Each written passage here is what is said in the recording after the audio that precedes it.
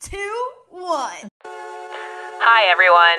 Welcome to the 20s and 20 podcast, where we cover everything you need to know about your 20s in only 20 minutes.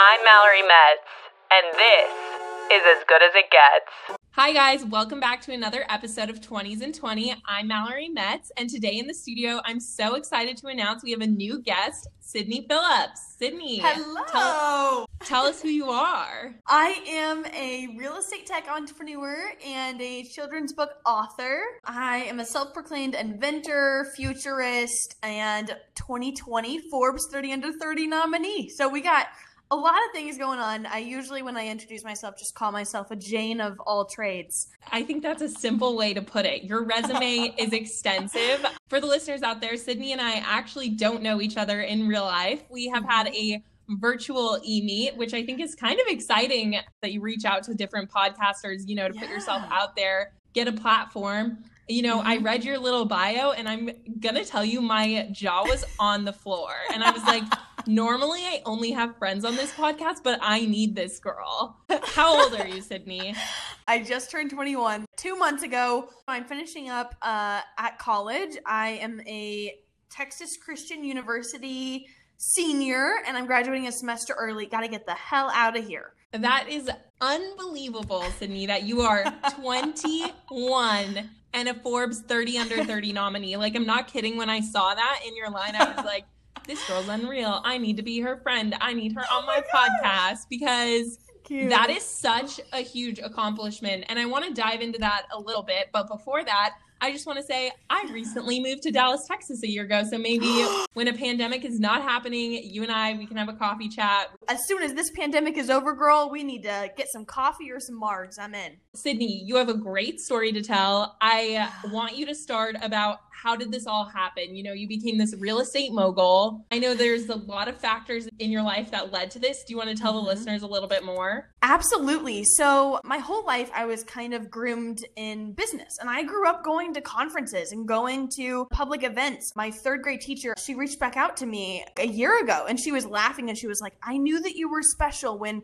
the first day of classes, you were the only child that I had ever taught that gave me a handshake. And I was like, yeah, that sounds like me. But when I turned 14, my dad passed away. And that was a pivotal moment in my life, completely changed my whole normal. And he had a small real estate company, came on there, started learning the family business. And from that, I've started an investment company that's a global investment company that supports women, minorities, and LGBTQ founders. It's called Daring Greatly. I started a real estate development company and we're building one of the first smart buildings in Kansas City. In the past 2 months, I've been building a augmented and virtual reality company for real estate developers. It's been a whole challenge in itself. It's super fun to just do things that you're like, I shouldn't be doing this. I'm not qualified, but I'm going to do it. I finished a children's book and I'm working on my second one. I don't even know where I want to start with. So age 14, pivotal moment, life changed. You've always had this business mindset and you just knew that you needed to step up to the plate, right? Honestly, that experience of just kind of experiencing some kind of mortality, it shakes you up a little bit and it kind of makes you wake up and realize this is all you got. I wanted people to remember me as like this big legacy. And so I started building it when I was 14. How did this lead to this Forbes 30 Under 30 nomination? I feel like anyone out there who has a business mindset or is driven at all has been like, that's a huge goal of mine. And then to get this goal achieved, at least at such a young age, 21 years old, like you're barely even eligible for a 30 under 30. What was that process like? Well, I'll be totally honest with you and I'll say it was 80% hard work and a lot of luck. And I think that manifestation has a lot to do with it too. So I was actually in New York last summer and I was working at this financial analysis job. I hated every moment of it and I was just like, this is not my cup of tea. I am born to be an entrepreneur. That is truly what I'm supposed to do. But I'm glad I figured that out. And so I was sitting in Central Park and I remember just making an entire list of the craziest things that I could do. And one of them was be on Forbes 30 Under 30. And I called my friend in that moment before any of this had even happened. And I said, hey, I just want to let you know this year I'm going to be on Forbes 30 Under 30. And she was like, okay, I admire you. I love you. You know, I support you, but don't be upset when it doesn't happen. And I literally meditated for 10 minutes every single morning. And I just literally spoke it out into the universe. And one day I got an email and it said, Sydney, you've been nominated for Forbes 30 Under 30. And it was insane. Yeah, I was nominated under finance and consumer technology, mostly for Daring Greatly for my work with helping female and minority and LGBTQ founders. That is remarkable. The more you talk, the more I'm like, I'm amazed. Just for background for you, I'm only 23 years old. Most of my coworkers are, over the age of 28. So I find myself to be ahead of the curve. But I feel like, girl, you are out there. I need to start manifesting. You're changing my mindset. Let's talk a little bit about your children's book. This seems like a very off the beaten path for you. You're very business motivated, real estate, finance, children's book. But how did that come to life? 14 is a really weird age because you're still a child and you're also old enough to understand everything that's happening. So when I lost my dad, I was grateful that I had such an amazing childhood with my dad still around and everything. And so I was kind of at this weird point where I could imagine my childhood and I could reflect on it. And so I still understood it from that kind of perspective of losing someone way too early in your life. But I was also old enough to understand what was going on. I really had a lot of empathy for kids that may have lost their parents earlier on in their childhood. And so I wrote this book and it's called Still With You. It's a children's book for kids that have lost a parent early on in their life. It was absolutely amazing. I funded the whole thing, donated thousands of copies, and didn't make a single dime off of the entire book. And it was the best decision that I've ever made. I think a children's book is a great idea, especially when you have such a unique topic that you're passionate about to discuss and shed light on with a child. I think there's a lot of room for growth with children's books. I think that's a very hard topic, but to have a book that a kid could read themselves and relate to is really awesome. Let's talk a little bit about your college career. So what are you majoring in college? What's it like being established already as an adult in the world when most of your peers are out there partying, rushing Greek life, doing rowdy boy things? Tell me about that. To be honest, I don't really think that I'm successful. I still think that I'm on my way, but I'm a entrepreneurship and innovation major, which is literally the only reason why I've been able to stay in school. Professors really support me starting my own business, and all of our classes are surrounded around, how to raise money to start your company, how to go through feasibility, how to prototype and everything else. So it's kind of a mixture between business and engineering, which has been really helpful. My college life is probably different from normal people, but it's all that I know. And so to me, it's my normal. Do you find, as someone who obviously is all about being professional and you really have to level up as a 20-year-old trying to play in such an adult field, do you feel like you're always putting on this face or can't be as degenerative in college as you'd like because you're trying to keep this professional persona? I don't even think it's a persona anymore. I think it's just there's so many different projects going on that my Sundays are my Mondays and my Saturdays are my Fridays. I'm always in the office, I'm always working, and my true friends understand that. And so I think just surrounding myself with people that understand that my life looks different and my social life looks different, and I'm not going to go to the parties with you because, to be honest, I've gone to a couple and I get there and after 20 minutes I'm like, man, this is boring. I'd rather be doing a business plan or doing media or press or whatever. And so I think it's just a difference of personality. I've really surrounded myself with really awesome people that understand that. Finding your group, has been difficult. Sydney, a question that I'm dying to ask you is, what is it like dating being you? Because I find myself, I'm ahead professionally, be a little bit intimidating, but to be financially more stable, at a different place in my career and life and knowing what I want than a guy who's 23. So I just want to ask you, what are your thoughts on that? Dating is non-existent. I don't even know where I'd fit him into my schedule, but I just embrace that I am intimidating. I wear pink suits weekly, and I'm very comfortable with my feminine and masculine energy. And if you can't handle that, I'm not lowering my standards to appease you. Run with the wolves or walk with the dogs, buddy. With my friend groups from college or even from hometown friends, I feel like I'm even in a different place than them sometimes. It makes that a little bit of a barrier for just doing things in general or talking about finances. It makes conversations a little bit more difficult. And that's the thing too, is that I'm a big advocate and, I'm totally the person that will bring up money at the dinner table. If you don't talk about money, you'll never have it. A lot of 20-year-olds who are listening to this need to be familiar with 401ks and investing in your future. And it's important to have a savings account. I understand you want to go out there and have a spending spree and go on all these luxurious vacations with your friends. It's hard to say no, but I mean, it's a double-edged sword. You need to be putting money away and saving for your future. I think so many people don't want to sacrifice any of the now because everyone in our lives has told us, whenever you're young, it's the best part of your life. And I always thought that that was such crap. If my 20s are the best time of my life, the rest of my life is going to suck. I want every day to be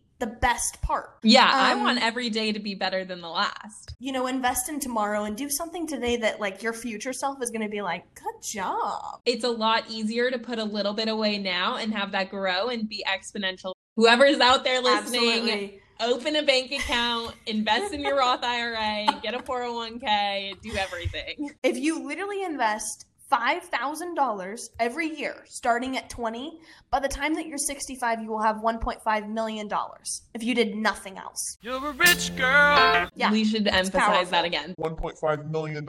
Rich girl. Let's talk a little bit about your future and what your plans are going ahead. I know you mentioned maybe Cape Town, maybe New York. What's that going to look like? I feel like you're the kind of person who doesn't necessarily want to work for someone, but is that what's in your immediate future? I think the future is something that I obviously make a plan for, but I hold very steadfast to the rule of making the plan and then ditching it every time. So being completely adaptable and making the plan for how you're going to live on the moon, but then being excited about living on Mars. And so I love to just brainstorm all of the ways that I can push humanity forward. All of it. Space exploration, developing cities, figuring out how we can put nanobots into our bloodstream so that we never have viruses and we're never sick. I literally love that you think so big picture. Like personally, like I'm driven, but I'm very small-minded, right? Like little goals to big goals. I'm like 5-year plan, 10-year plan kind of person, but you are like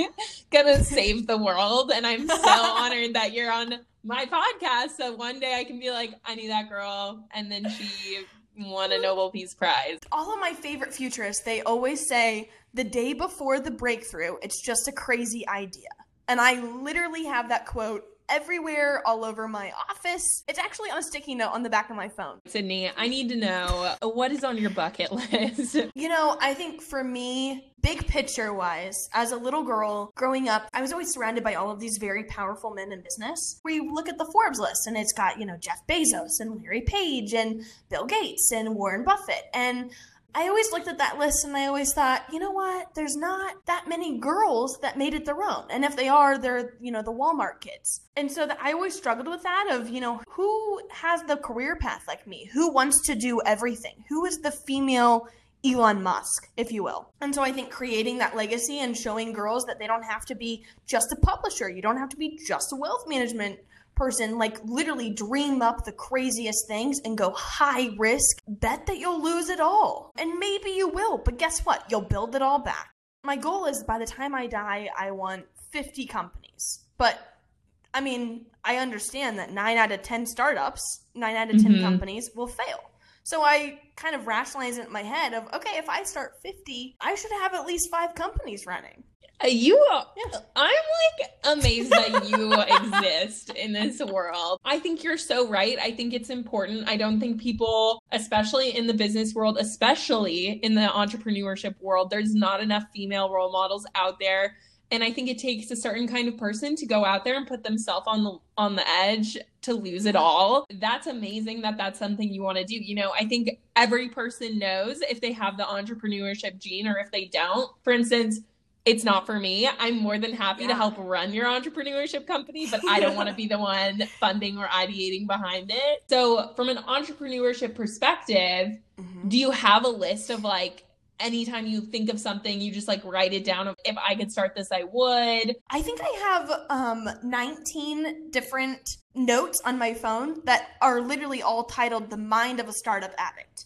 And that's how I like identify like different things about culture that I want to incorporate. There's just like little things. I incorporated the creativity budget. And so every single person on the team gets a certain amount and do something either relating to work or totally non-relating to work. Go try something and then report back to me and tell me what you failed at or what you succeeded at. And if you succeeded, I'll give you more money to start it. Like my goal isn't for you to work for me for the rest of your life. Like I want you to inspire everybody else and then get inspired and go start something else. Yeah, I think it's really hard. I work for a very large company. It's very corporate. It's very button up. I feel like every company is trying to move to this be who you want to be, individualistic style, but you're still working for corporate America. And I think it's really hard to get some of that inspiration and leadership of people who are like, hey, we do want you to grow and we want you to be so happy here that you bring your ideas here and let that passion grow together. That creates and cultivates a culture that you want to continue to be a part of. And I think corporate America is going to have to become that way as these future generations continue to go into the workforce. Otherwise, it's just going to mold these people who have burnout and then ultimately leave and go somewhere else until they find that inspiration. Yeah, and I think burnout is so important. That's literally why I have 20 things on my list at all time, is because when you work 100 hours a week, you've got to have different things to alternate between or you're going to hate it. For a lot of people, that's really stressful. For me, that's like the only way that I can get through it. Like if I just had one, oh my God, I'd be bored to tears. I wouldn't know what to do with myself. Sydney, what do you do for fun? I need to know. I feel like your work-life balance is non-existent. I feel like your life is your work. I'm an ENTJ personality type, so I don't know if you're into like the Myers-Briggs or anything. I'm an ENFJ. ENFJ. Okay, we're so close. So all of my happiness is an achievement. Weekends, I'm in the office by 6 a.m. Like it doesn't change anything for me because the things that I would be doing during the week are the same things that I would be doing during the weekend. I always say I would rather look more forward to Mondays than only look forward to Fridays, right? Because if you live your life looking forward to Fridays, then you're excited about 2.5 days out of the entire week, right? Versus if you are excited about Mondays, you get 5 days to be excited, plus 2 on the weekend. Really focusing on what are the things that I could be doing that will make me so excited to get up at 5 a.m. and be in the office at 6. Yeah, work-life balance totally does not exist for me. I'll be totally honest. Yeah, but for fun, art museums, I'm a huge, art museum fanatic. And I read while I walk. So you read on the treadmill? Yes. That's genius. I am a very stagnant reader. Like I have to be sitting down, but maybe I should try that. Let's talk books now that we're on the topic. Inspiration, self-help, and real estate investing books. I'm always looking for new strategies. So my best real estate investment book is Rich Dad, Poor Dad by Robert Kiyosaki. My best self-help book, I have 2. So one is called Everything is Figureoutable by Marie Forleo. It's basically adopting perspective about how, you don't have to have everything figured out, but if you just say everything is figureoutable, like you'll just find a way around everything and you'll just fail until you succeed, which I love that book with a passion. The next one is How to Be a Hepburn in a Hilton World. Oh, it is so cute. It's all about how to be classy, just living a life where you're above all of the, social media and just conforming to society. Just live how you want to live. I feel like the books I'm reading are different than you, but in the same mentality of like self-help. I mean, one I'm reading right now is like The Art of Receiving Feedback. Since starting this podcast, this has like been the biggest issue is like, I want people to give me feedback, but when it's not something I want to hear, I automatically am like, you're wrong. And that's something I've had issues with throughout my entire career. So it basically talks about like, why are you triggered by getting feedback and like how to basically grow to learn and accept it. Love that. The other book I feel like you would be interested in is Nice Girls Don't Get the Corner Office. I've read that. I love it. Yes. Love that book. Sydney, for background, I end every episode with pet peeves relative to the topic we've been talking about. Today's topic is entrepreneurship. I think my biggest pet peeve would be pyramid schemes. I mean, look, I'm all for you being your own boss and, hustling or whatever else. But when you make money off of somebody else putting in 100 hours a week, I just don't think that's right. I think, put in your own work, do your own time, and there's no shortcut. Anytime that there's a shortcut to success or you can make, 6 figs in 1 month, it just run for the hills. Good God. Well, Sydney, I just want to say thank you so much for coming on and reaching out to me about coming on this podcast. Otherwise, I would have never even found you. Of course. This was so fun. You are so like-minded, and I can literally tell from our conversation, you're going to go far. I'm excited. We need to stay connected. If you enjoyed today's podcast, go to our Instagram, follow us, give us a like, give us a shout out, tell your mom, tell your grandma, and leave us a comment. Thanks for joining us.